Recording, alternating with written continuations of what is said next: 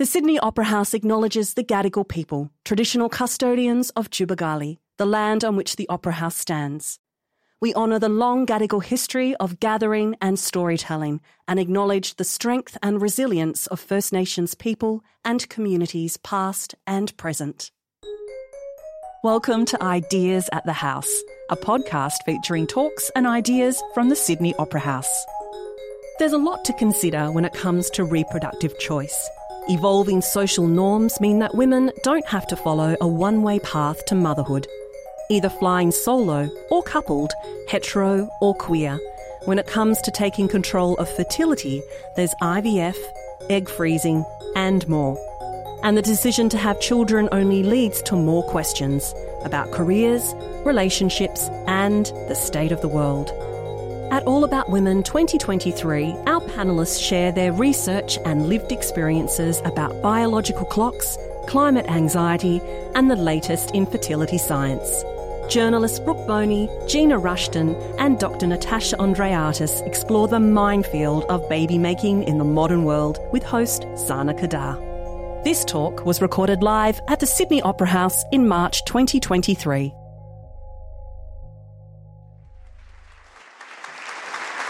Hello, everybody.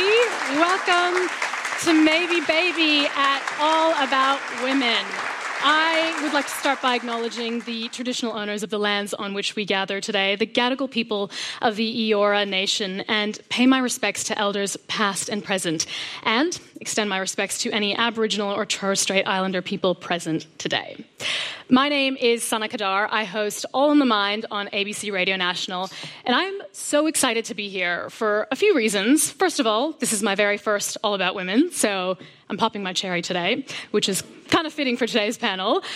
B, we're sold out. This event is sold out, which is incredible. And I'm not surprised because, C, every woman I have spoken to about this panel in the last couple of weeks has had so much to say. They've had a lot of questions, they've had a lot of frustrations, and they've had a lot of worry. Because for those of us lucky enough to be able to make a choice about motherhood, because we know it is not always a choice made freely, there's so much to consider.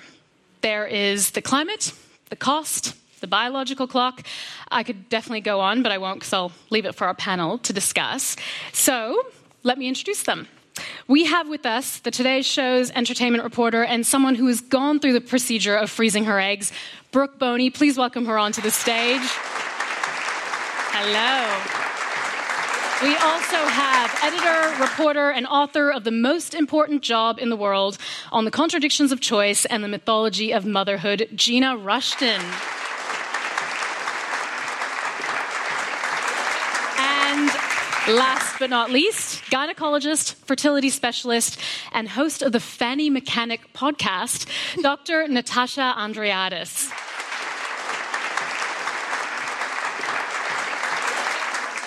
I will start with you, Brooke, because you have gone through the procedure of freezing your eggs, and it was a breakup in your early 30s that led to the choice. Tell me about that. So it was right at the end of the first series of lockdowns.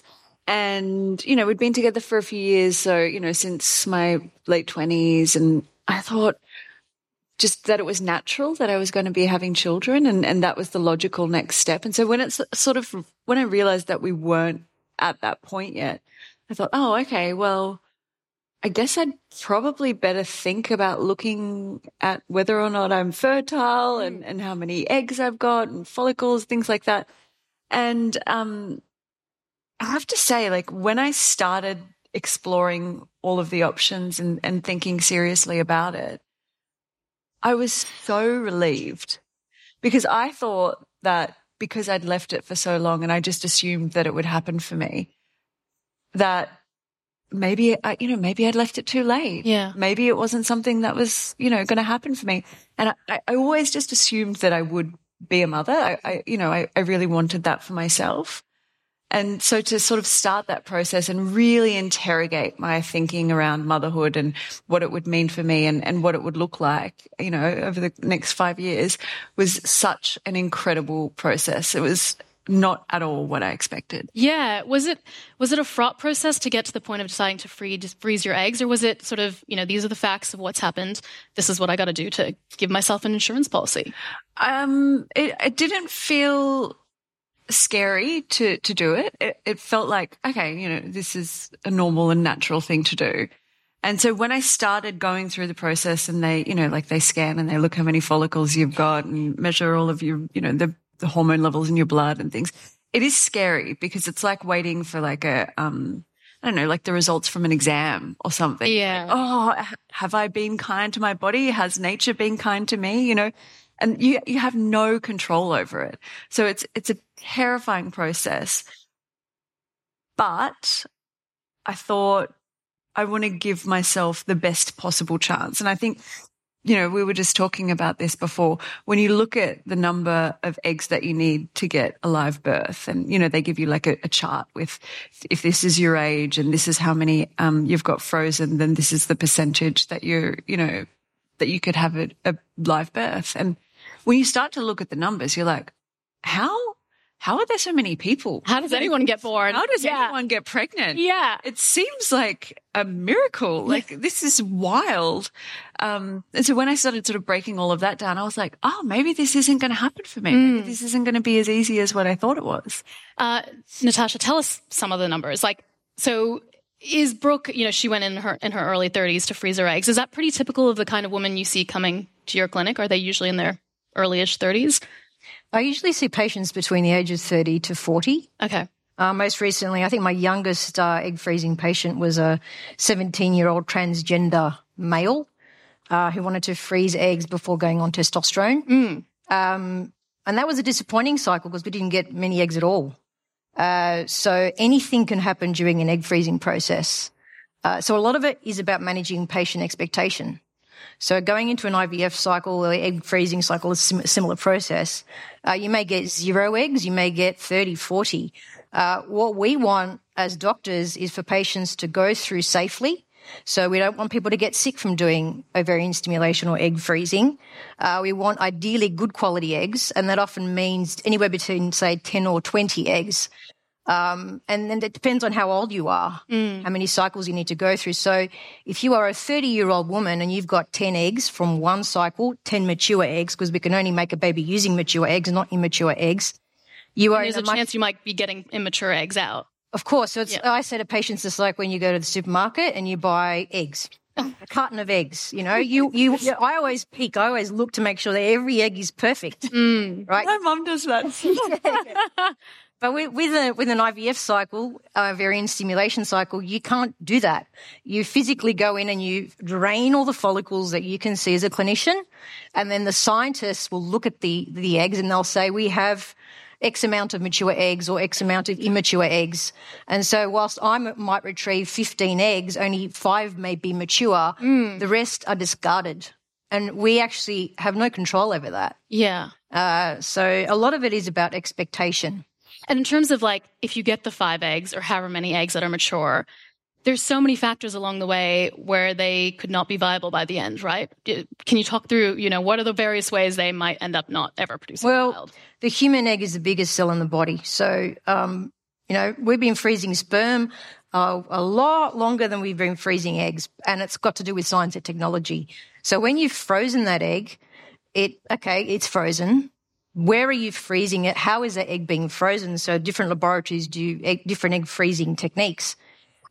When you thaw that egg, when you remove it from the freezer, how does it survive? Does it like being out at 36, room temperature? And what happens to it when it's injected with sperm? How does it develop? Does it fertilize? Will it get to blastocyst stage, which is 5 days after insemination? So there are all these hurdles that the eggs must go through. Having said that, it's still a miracle that we are getting babies from frozen eggs. Yeah.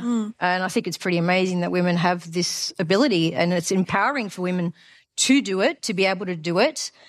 I haven't met a woman who has ever regretted freezing their eggs, but I've met many women who have regretted not freezing their eggs. It's just to say, well, at least I gave it a chance. Yeah. I gave it a go. I wish it didn't cost women so much money, that they, people dip into their superannuation to fund it. They borrow money, but they'll do what they have to do to make themselves feel better so that then, they don't make the wrong decision and meet some random guy that just stuffs up their life forever. It's like, don't want that. No, definitely not. Okay, so a breakup in your 30s was why you started to think about your fertility. That's a very common reason. Another reason people might start to panic about their fertility in their 30s is they stick around with a time-wasting partner too long. And Gina, you spoke to so many people as part of your book about motherhood and indecision around motherhood. And there was one particular woman who stuck with a partner far too long, who could not make up his mind.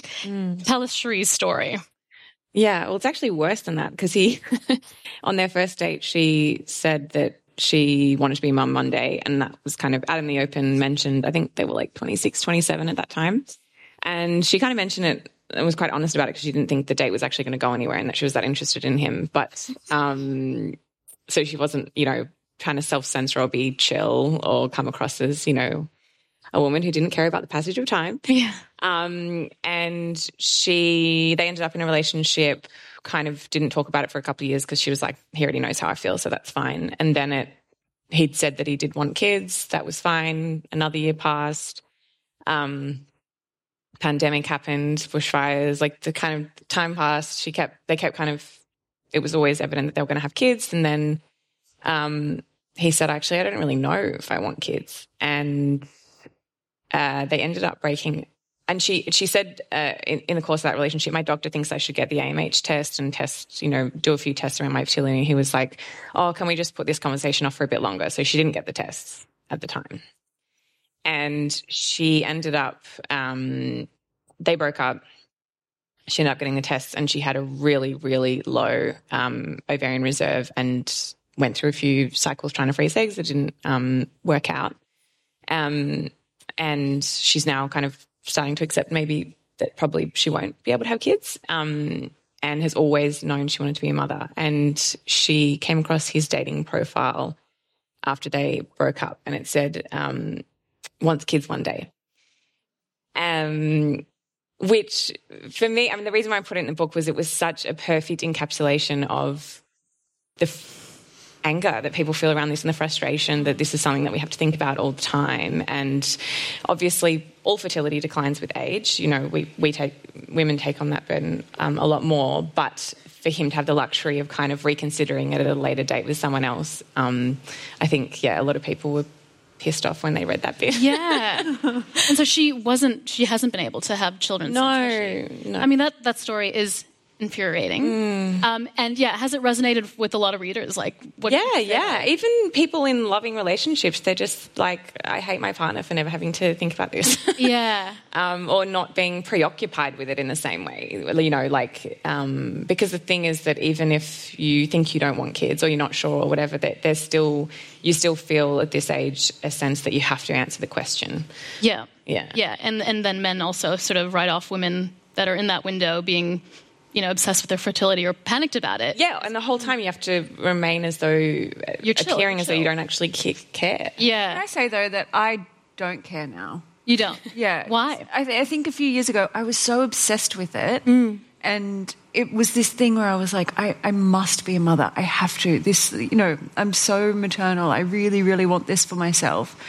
And, of all of the things that I could achieve in my life, like, get a better job or go and study or have children, having children was the thing that resonated the most with me. And since I sort of just surrendered to the flow of life, through the various lockdowns and iterations of, not being able to travel and things like that, I feel so much happier. Wow.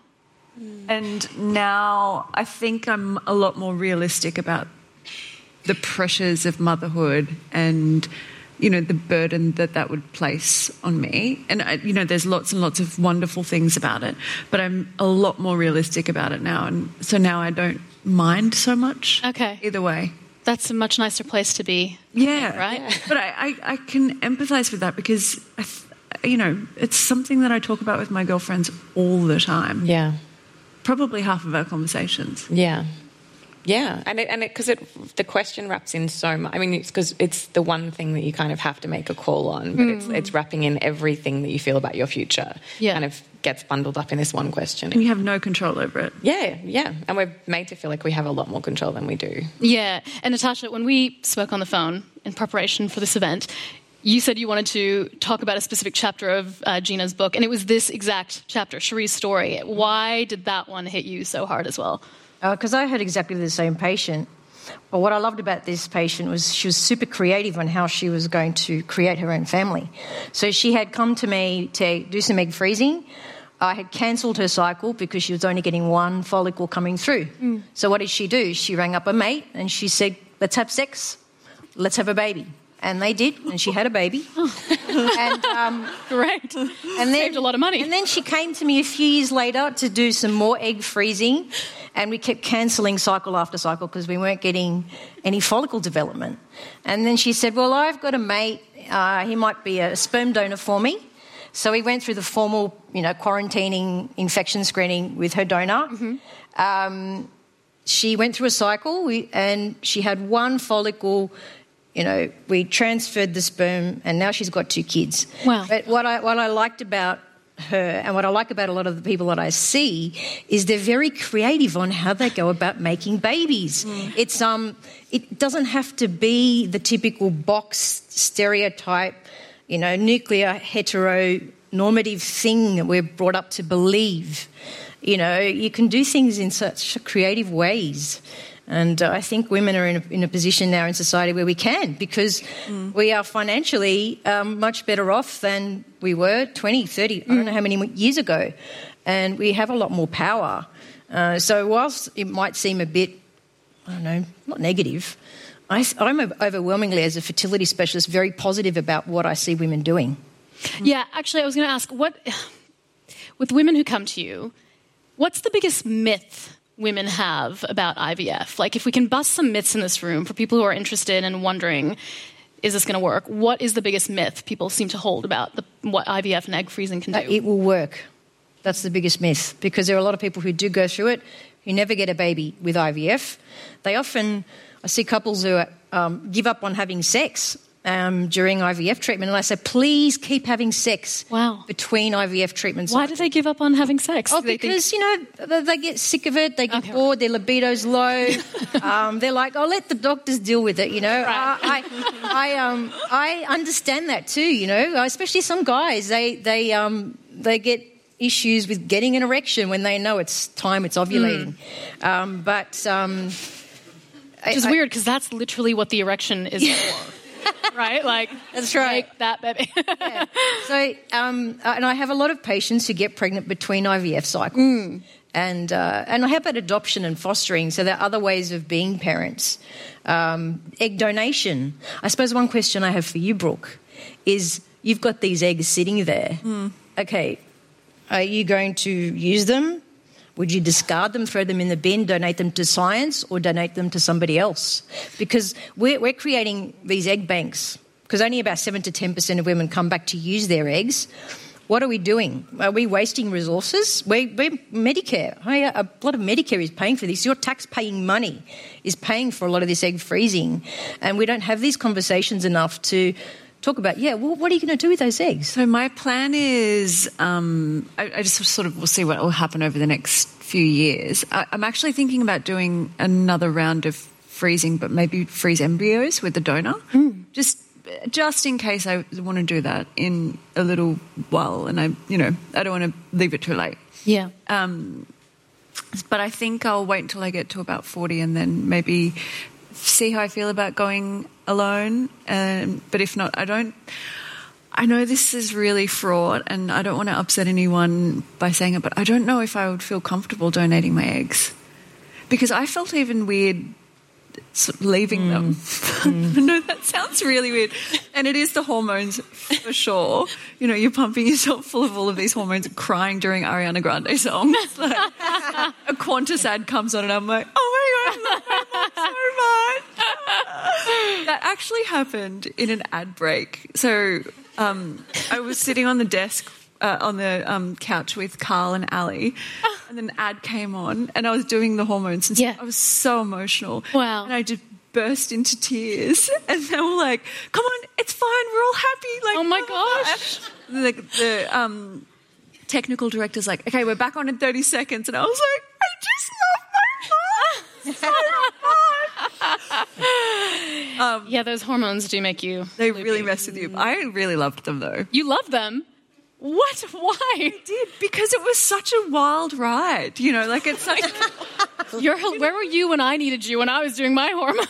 Because I did not love it, let me tell you.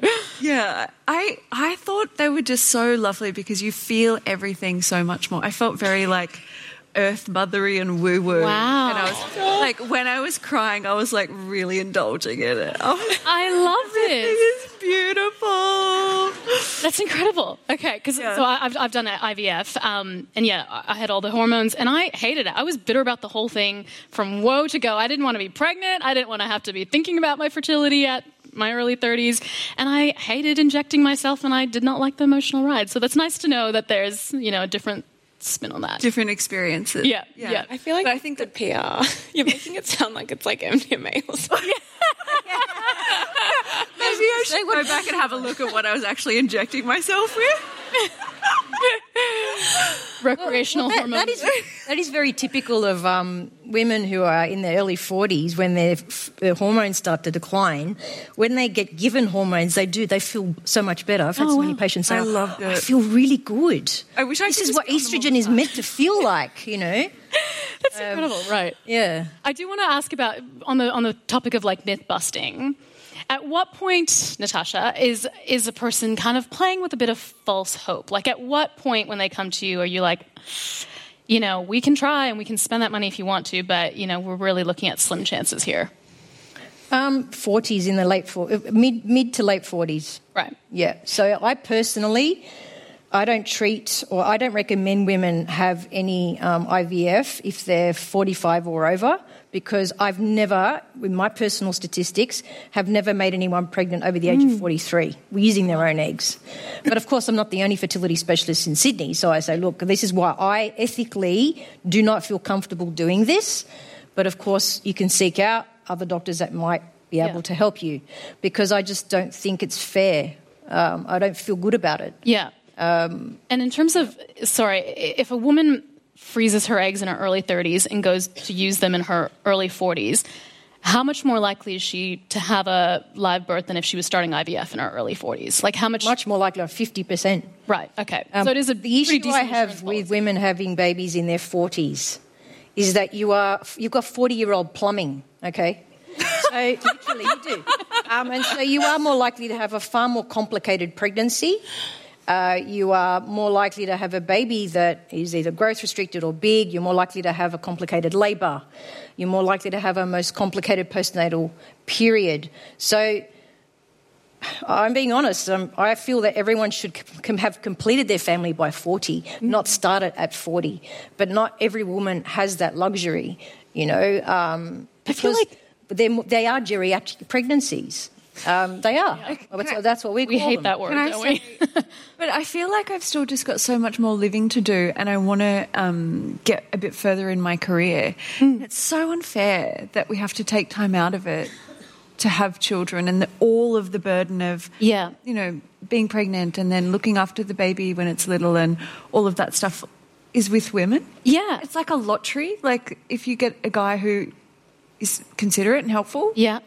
This is half my anger about having to have gone through pregnancy. Why does it have to be all me? Yeah. I'm so bitter about it. I mean, I love my husband. I do. I think he's here somewhere. But, I was like, why does every step of this have to be at a cost to my body, my job, my hormonal balance, all of it? But I take your point. Like, it is more dangerous. Yeah.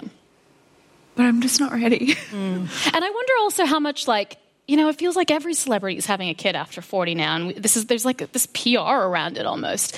How are they all doing it? Like, it makes it seem very achievable. It's called egg donation.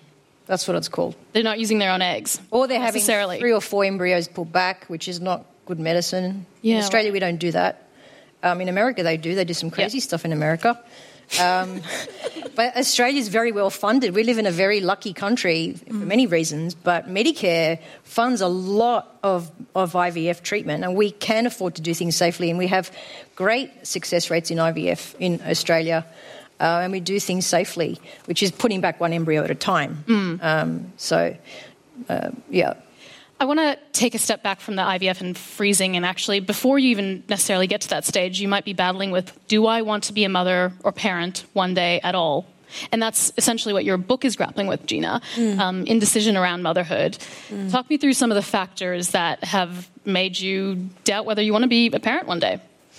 Yeah, well, I mean, I thought I definitely didn't. And then I had, I ended up in the emergency room with basically told that my ovary was dead, which I didn't know was a thing. I'd spent a long time reporting on reproductive health and rights, but they were like, your ovary's dead, we have to cut it out, you're bleeding internally, sign here, like, it's going to affect your fertility. And I was really sad, and I was really upset that I was sad, because I was like, this shouldn't matter if I don't want kids.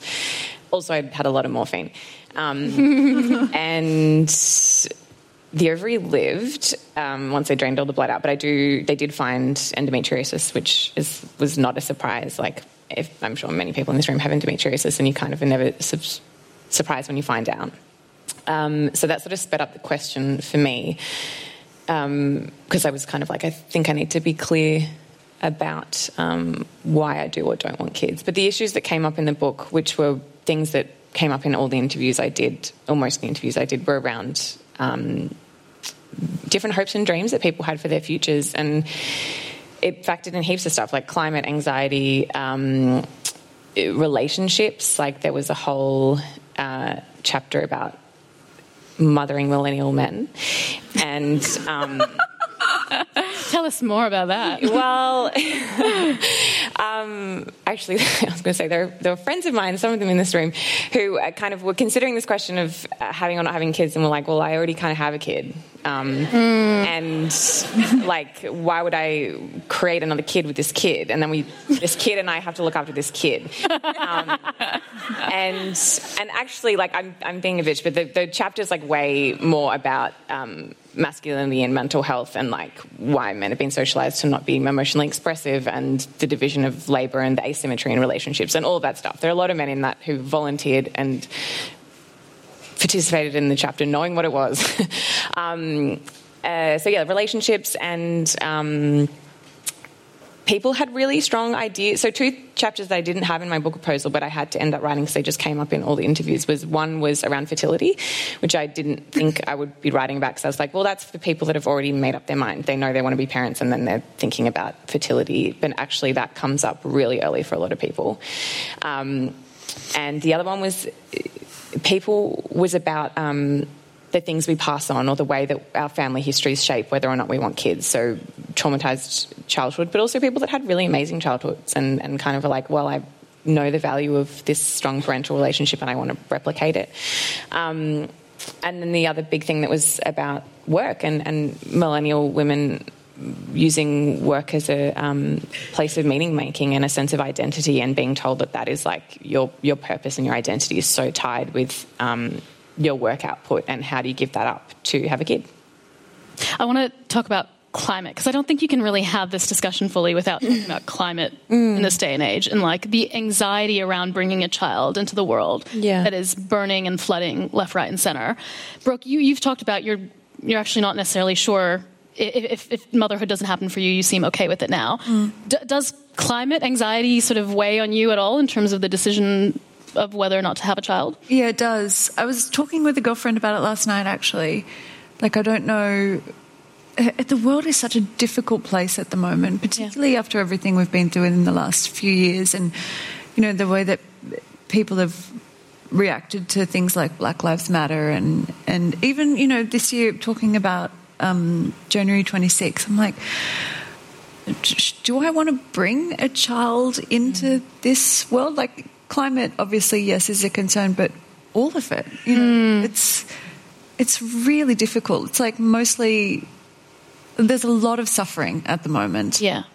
And, you know, I'm a pretty happy and positive person, but I think that life is pretty difficult at the moment, and I don't see it getting much easier in the next few decades. Don't you think life's always been difficult? I think it's more difficult now.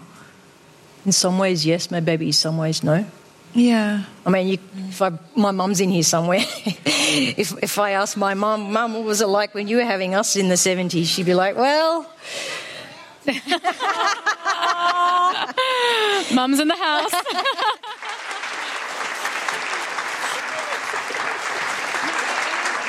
It's a pretty grim way to think. But there's just so much suffering, especially for people of colour. Yeah. And so I just don't know how I feel about it. Yeah. I think that's understandable. And Natasha, for you never wanted kids, right? What were the factors for you that you thought? I have no idea. I just never had the instinct to have kids. Okay. And it's just never been a thing for me. I've never had to make a choice because it was like, well, I've never really wanted it. Again, I've had discussions with Mum, and my mum's like, what? You're a fertility specialist. And my mum met my dad in her early, I think she was a teenager, late 19, 20, and then had 3 kids and very happily married to my dad for 53 years. He passed away last year. And I've always been comfortable with knowing that I am child-free by choice. And you get a lot of judgment. Let me tell you. You're judged a lot. But what do you mean? Why don't you want children? What's wrong with you? Well, I don't know. This is the way I am. And similarly, I have a 10-year-old niece who was meant to come today, but she's at some kids' party at the moment. And she told me she wants 4 children. And I went, that's bloody awesome. But let's talk about periods first. How to avoid getting pregnant. Yeah. And then getting those 4 kids before you're 40. Good aunt to have, handy.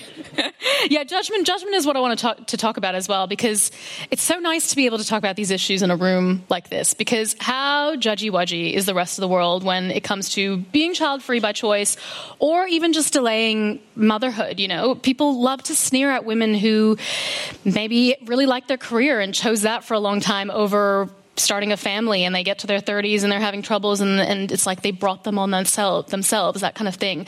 Brooke, did you face much judgment and backlash when you wrote publicly about your egg freezing? No. And, Amazing. People still send me messages about it. Oh, wow. I'm so happy that I shared that experience with people, because I think it really normalised that thing where you feel like you could be punished for, indulging in like a bit of a selfish life, by prioritising your career, by prioritising fun, by prioritising, not settling down. And so to be able to say to other people, like, hey, it's fine, we're allowed to live like this, and then also go and seek out the best possible option for our future, or at least, explore what the options are for our future. It's not... I think the idea around that sort of thing has shifted a lot, even just in the last few years. I think, when I was... Because I'm turning 36 this year. When I was 30, it was like, if you don't settle down soon, then that's it. You're one of those women who is so career focused. It's like a real idea of selfishness or I don't know. Was this internally you were thinking, or people were saying? I just think that was the idea. Okay. Like maybe it's something that I internalized, but I think that's how people thought of women like that. And now I think that sort of thing is softening, and people are open to accepting different lifestyles. Yeah. What do you think? Do you think the idea around people... Do you think people's idea of you has shifted in the last few years?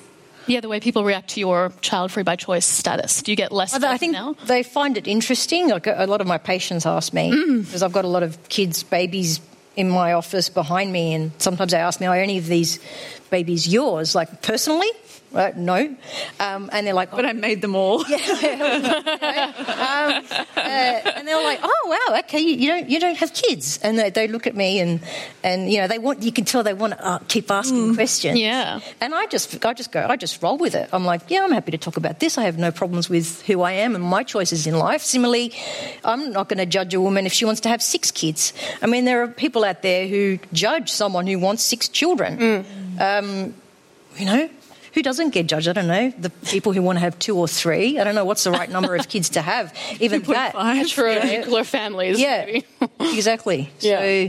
So, I think what I meant was like the idea of women who didn't want to have children or who were maybe just a bit unsure about it. I think like 5 years ago it was like, oh, she's going to be a crazy cat lady spinster living on her own, drinking Chardonnay or whatever. And a bit sad. Sounds actually pretty lovely. But now it's like, oh, okay, no, she wants to be like financially independent. She'd rather go traveling. She is really invested in the lives of her nieces and nephews, but doesn't feel like she wants to do that. Like, I think people are more open to other what do you think? I think so. I mean, I think there's still a few limited scripts. Like, I do think people internalize them. Even like people that think they're, like academically or intellectually know that they're not judging other people. Like, feel like within themselves they need to justify if they don't have kids. And I think the biggest one is like that if you don't have kids, you have to have some incredible career, and you have to be a girl boss and like whatever. Like, it's very like I came into the workforce the year that Lean In came out, and like that's very much the type of feminism that we've sort of metabolized. And I think that a lot of women I know are like, well, I don't want that either. Like, I can't be bothered with that. And I also don't want to have kids. Like, I just want to have a nice life and hang out with my friends. And is that like, does that mean I have a less valid identity if I'm not, if it's not constructed around motherhood or in direct opposition to motherhood in the workplace? Yeah. With the women you see that come into your clinic, do you find a lot of them are battling this kind of shame and judgment, coming in their 30s, 40s to have fertility treatment?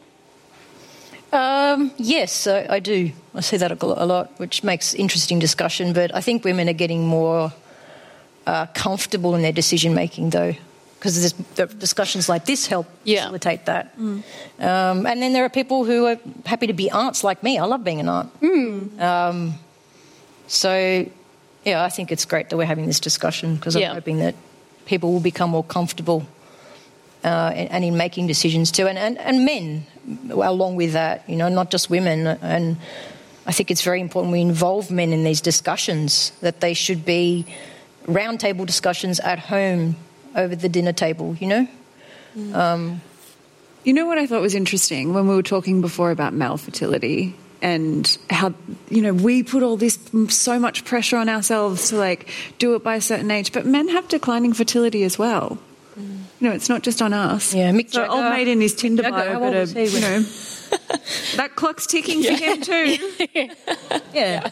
Why do Julio Iglesias and Mick Jagger, they're like the poster men for being Enrico older. Iglesias, really? How old was he? What's his dad's name?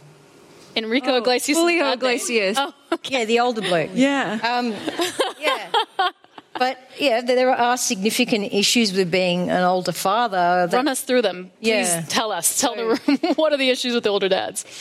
Sperm that's over the age of 45, particularly over 50, we know that the children conceived from that sperm are more likely to have autism, schizophrenia, sex chromosome abnormalities, quite a number of potential issues. So I had this discussion with a guy the other day, and he came into my office. He's 55. He recently broke up with a woman and really wants to be a father. And he said, I really want to freeze sperm just in case I meet Mrs. Right.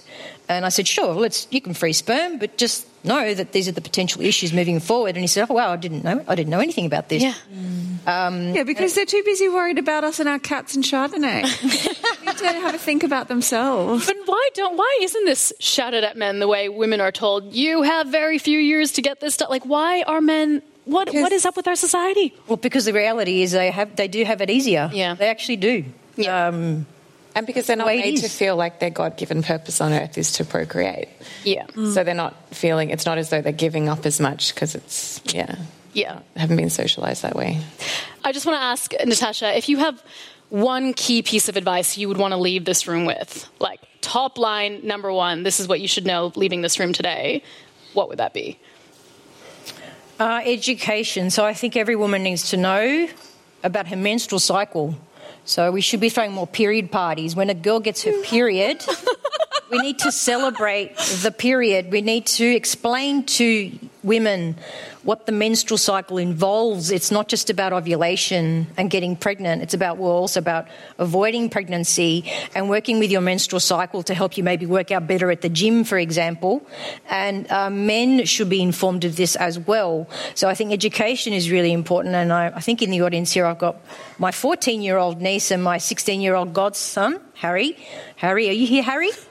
and involving the men in this discussion. So I think education is key, and nothing breaks my heart more than when I see a woman come to see me in her 40s and she's never been in tune with when ovulation is, and she hasn't tracked her cycle until she's in her 40s. I think, wow. So that's my last bit of very important advice. Okay, I'm going to start with some audience questions here. I do not want kids, but I frequently worry about doing a disservice to my future self who might change her mind one day. How do we reckon with this feeling? Gina, is this something you've dealt with? It's really hard, and I find it so interesting how you were saying only 7 to 10% of people come back and use their eggs frozen, because I think that a lot of... it's not necessarily that people want kids, they want peace of mind, and they want to feel like they've bought themselves time, and they want to feel like they just don't need to think about it anymore because it's this consuming thing. But yeah, I mean, I don't have an answer for that. I wrote a whole book trying to figure it out and I still haven't. So I'm probably the worst person to ask. Does anyone else have thoughts on how you reckon with, like, you know, you don't really want kids, but you're worried about your future self regretting it? I think that's the reason that I did the egg freezing and why I'll do another round and try to get some embryos this year, because it's not an insurance policy by any measure, but it's an insurance policy against regret. And I didn't want to get to a point where I am 40 or, you know, whatever, and think, oh, I should have done that. Yeah. I really regret not giving that more of a go. And, you know, I'm lucky because I can afford to do it and, you know, nice job and nice friends and family who can look after me and stuff. But I wanted to do everything that I possibly could in case I do. Yeah. Did you ever regret your choice not to have children, Natasha? God, no. Ah. Great. You're so sure-footed. I love it so much. No, I suppose because I also have nieces that, you know, I have a lot of fun with. So maybe if I didn't have nieces, maybe I would feel different. I don't know. That's a good question. Yeah, right. You know? Yeah. I think what I would regret more is if I did it with someone who wasn't suitable and someone who stopped me from fulfilling my potential. Yes. That's what I'm more afraid of than missing out altogether. Same. I think that was, I totally would say to this person, just do it. Do the Nike ad, just do it. Because I don't think you'll just regret do what? it. Freeze your eggs or have a baby? I agree with Brooke. I think just freeze the eggs. Just create the embryos. Do whatever you can. Hey, is there a sperm shortage? There is. Why? Why is there a sperm shortage? It's a commodity, and the demand is high. Okay. Yeah. Noted. Because I was looking at it for the embryos and I was like, gosh, where am I going to get my hands on some sperm? Yeah. Yeah, look, there's lots of donor bank. Lots of more men are donating. But you've got to find this right... You are going to get the weirdest DMs. Sorry, Mum. All right, let me throw another audience question in here. They say 40% of cases of difficulties of conceiving is because of male infertility. Fact check for this for us.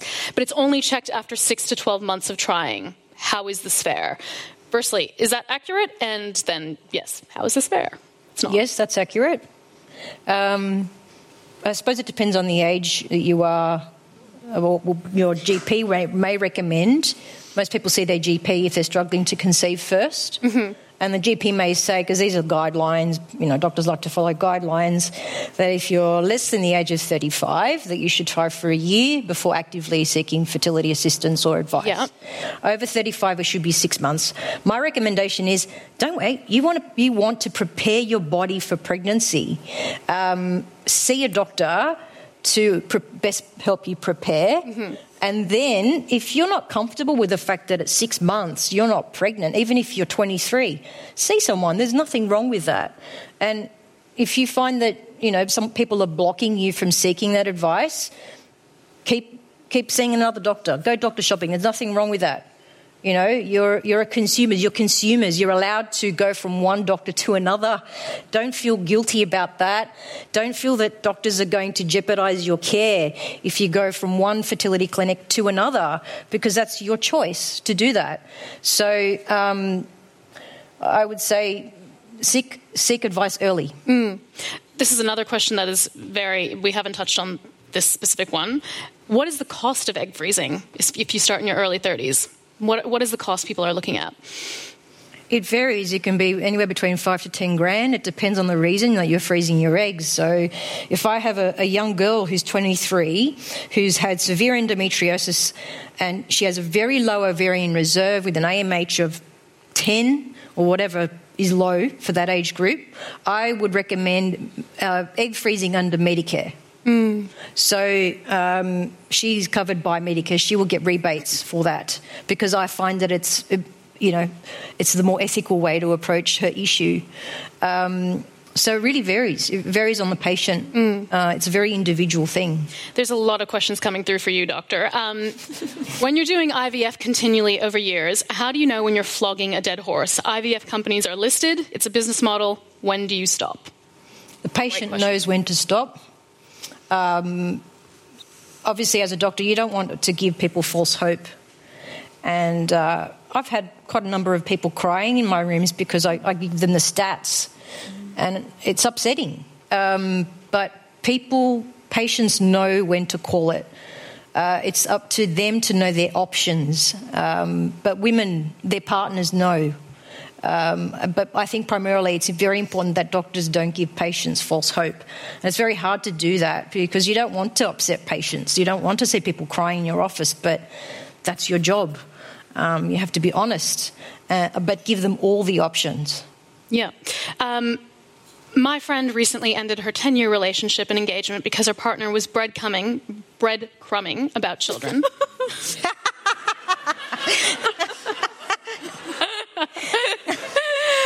Oh, that's bad. That's bad.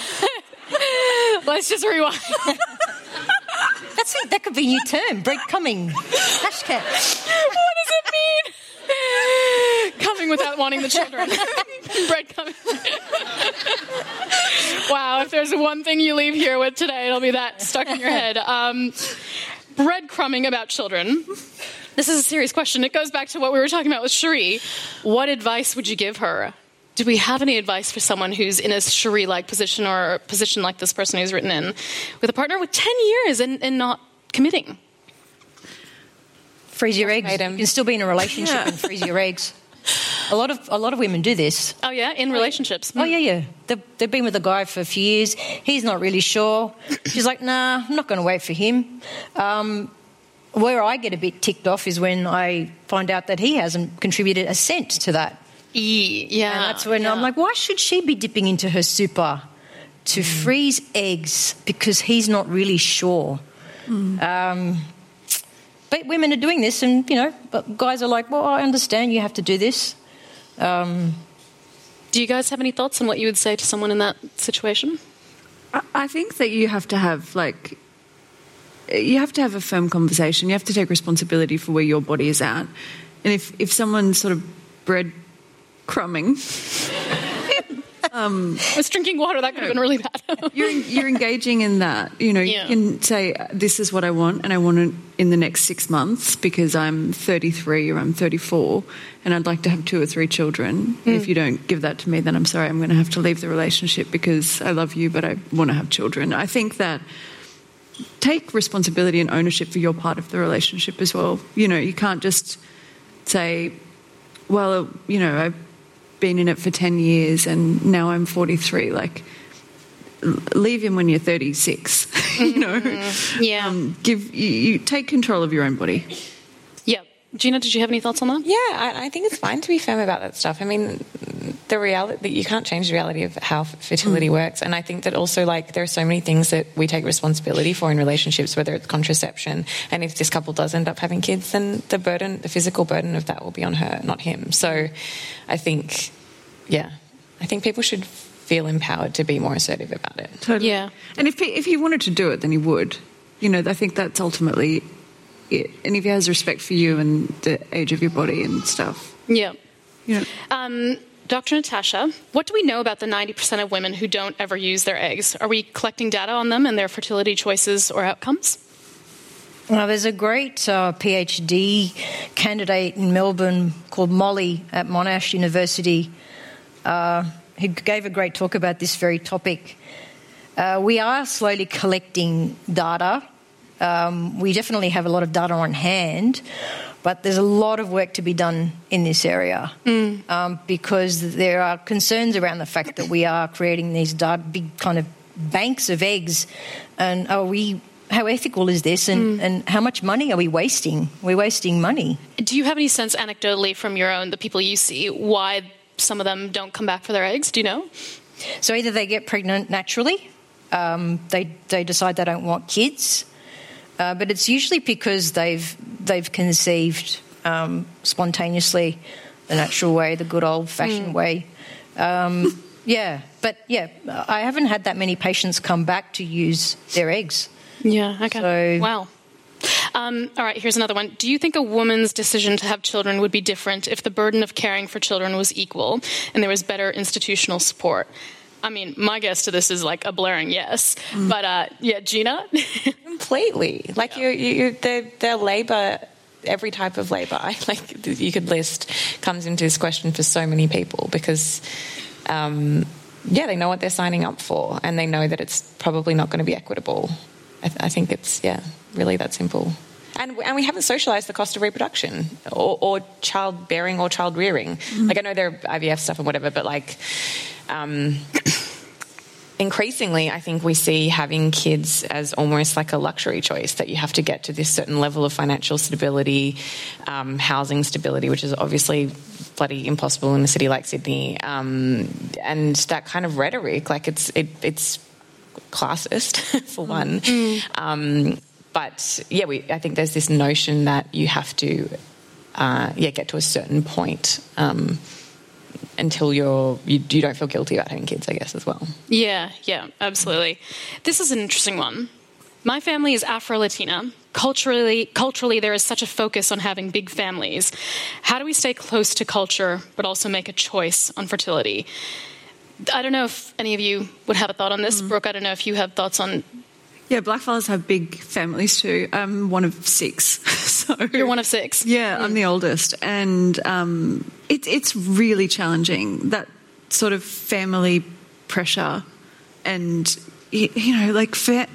going around and playing with your cousins and being around family and sharing meals and, spending holidays and stuff like that together is such a huge part of being a blackfella. Like last time I was home in Muswellbrook in the Hunter Valley, Nan said to me, "When are you going to get married? When are you going to have a baby?" And she was like really upset at me because it's sort of like you're defying what it means to be a blackfella, because it's sort of rooted in community and like communal living and stuff. It's almost like I wasn't contributing. How do you deal with that pressure and that sort of... It was really challenging, actually. It was a bit upsetting, not upsetting in a way that was like, "Oh my God, Nan, don't say that. Like, that's so mean, blah, blah, blah." But I was just like, wow, they don't place the same value on the things that I do.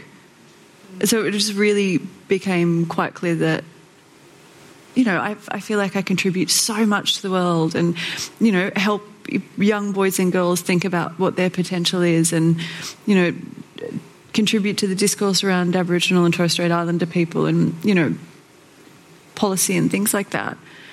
And I was like, oh, but you just think that my contribution to the world is going to be having heaps of kids. And, to be fair, that's what her contribution was. She's like 9 kids. Yeah, wow. Yeah, that's a really tricky one. That's in I'm Pakistani heritage, and yes, a couple of generations ago there were big families because there wasn't contraception, but my mother was always like... No TV. Well, yeah, that too. But no, my mother was always very, don't have kids. they ruin your life. So I love you, but they're a lot of work. So that really informed my choices growing up. Natasha, any advice for queer women who are much more likely to require IVF with their female partner and the notion of social infertility, which is a term I hadn't heard of before, actually? Yeah, I was having this discussion with one of my colleagues in Melbourne. Now same-sex marriage is recognised. So why shouldn't then a queer couple coming through fertility treatment access Medicare? Right? So I see it that way. So now my approach to Medicare is a little bit different. I think it's great when two women come together because we've got 2 uteruses and 4 ovaries, right? And I'm telling you, you can do so much with that. There is so much choice. It's amazing, and you can definitely have a big family being a queer couple.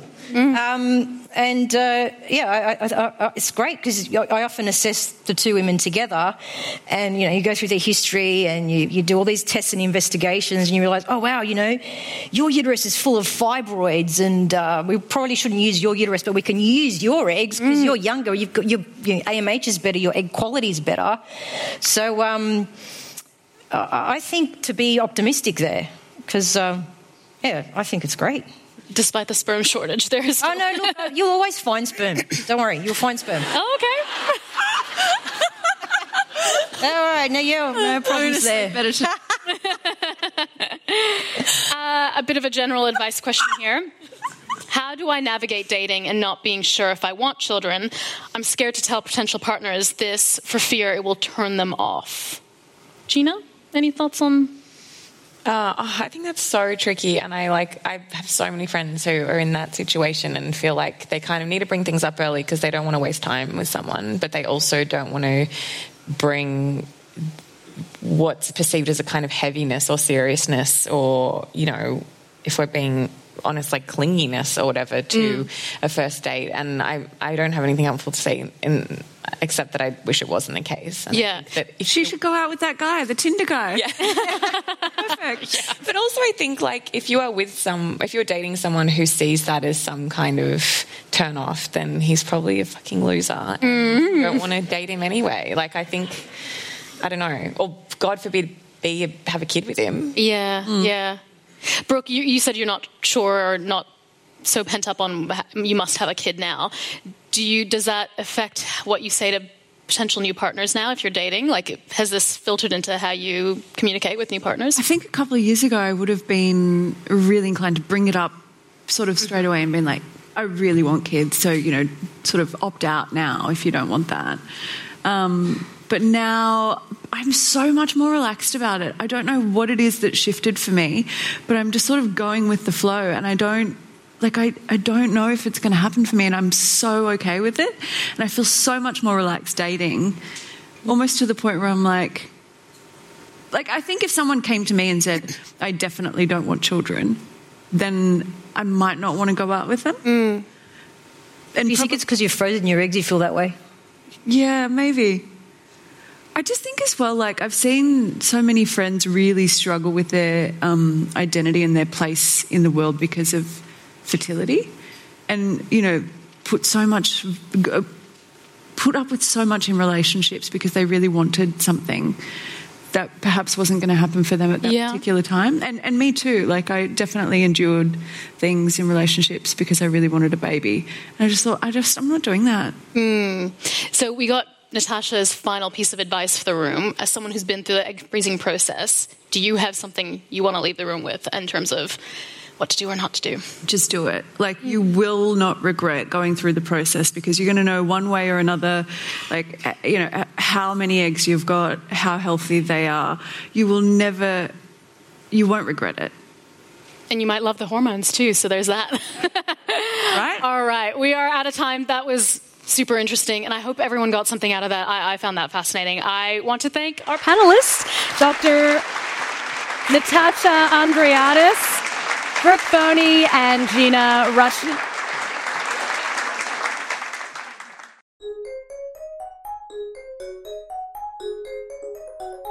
Watch this talk and others from All About Women 2023 on Stream, the streaming platform from the Sydney Opera House. Register for free now and start watching at stream.sydneyoperahouse.com. Thanks for listening. We'll be back again soon with more ideas at the House.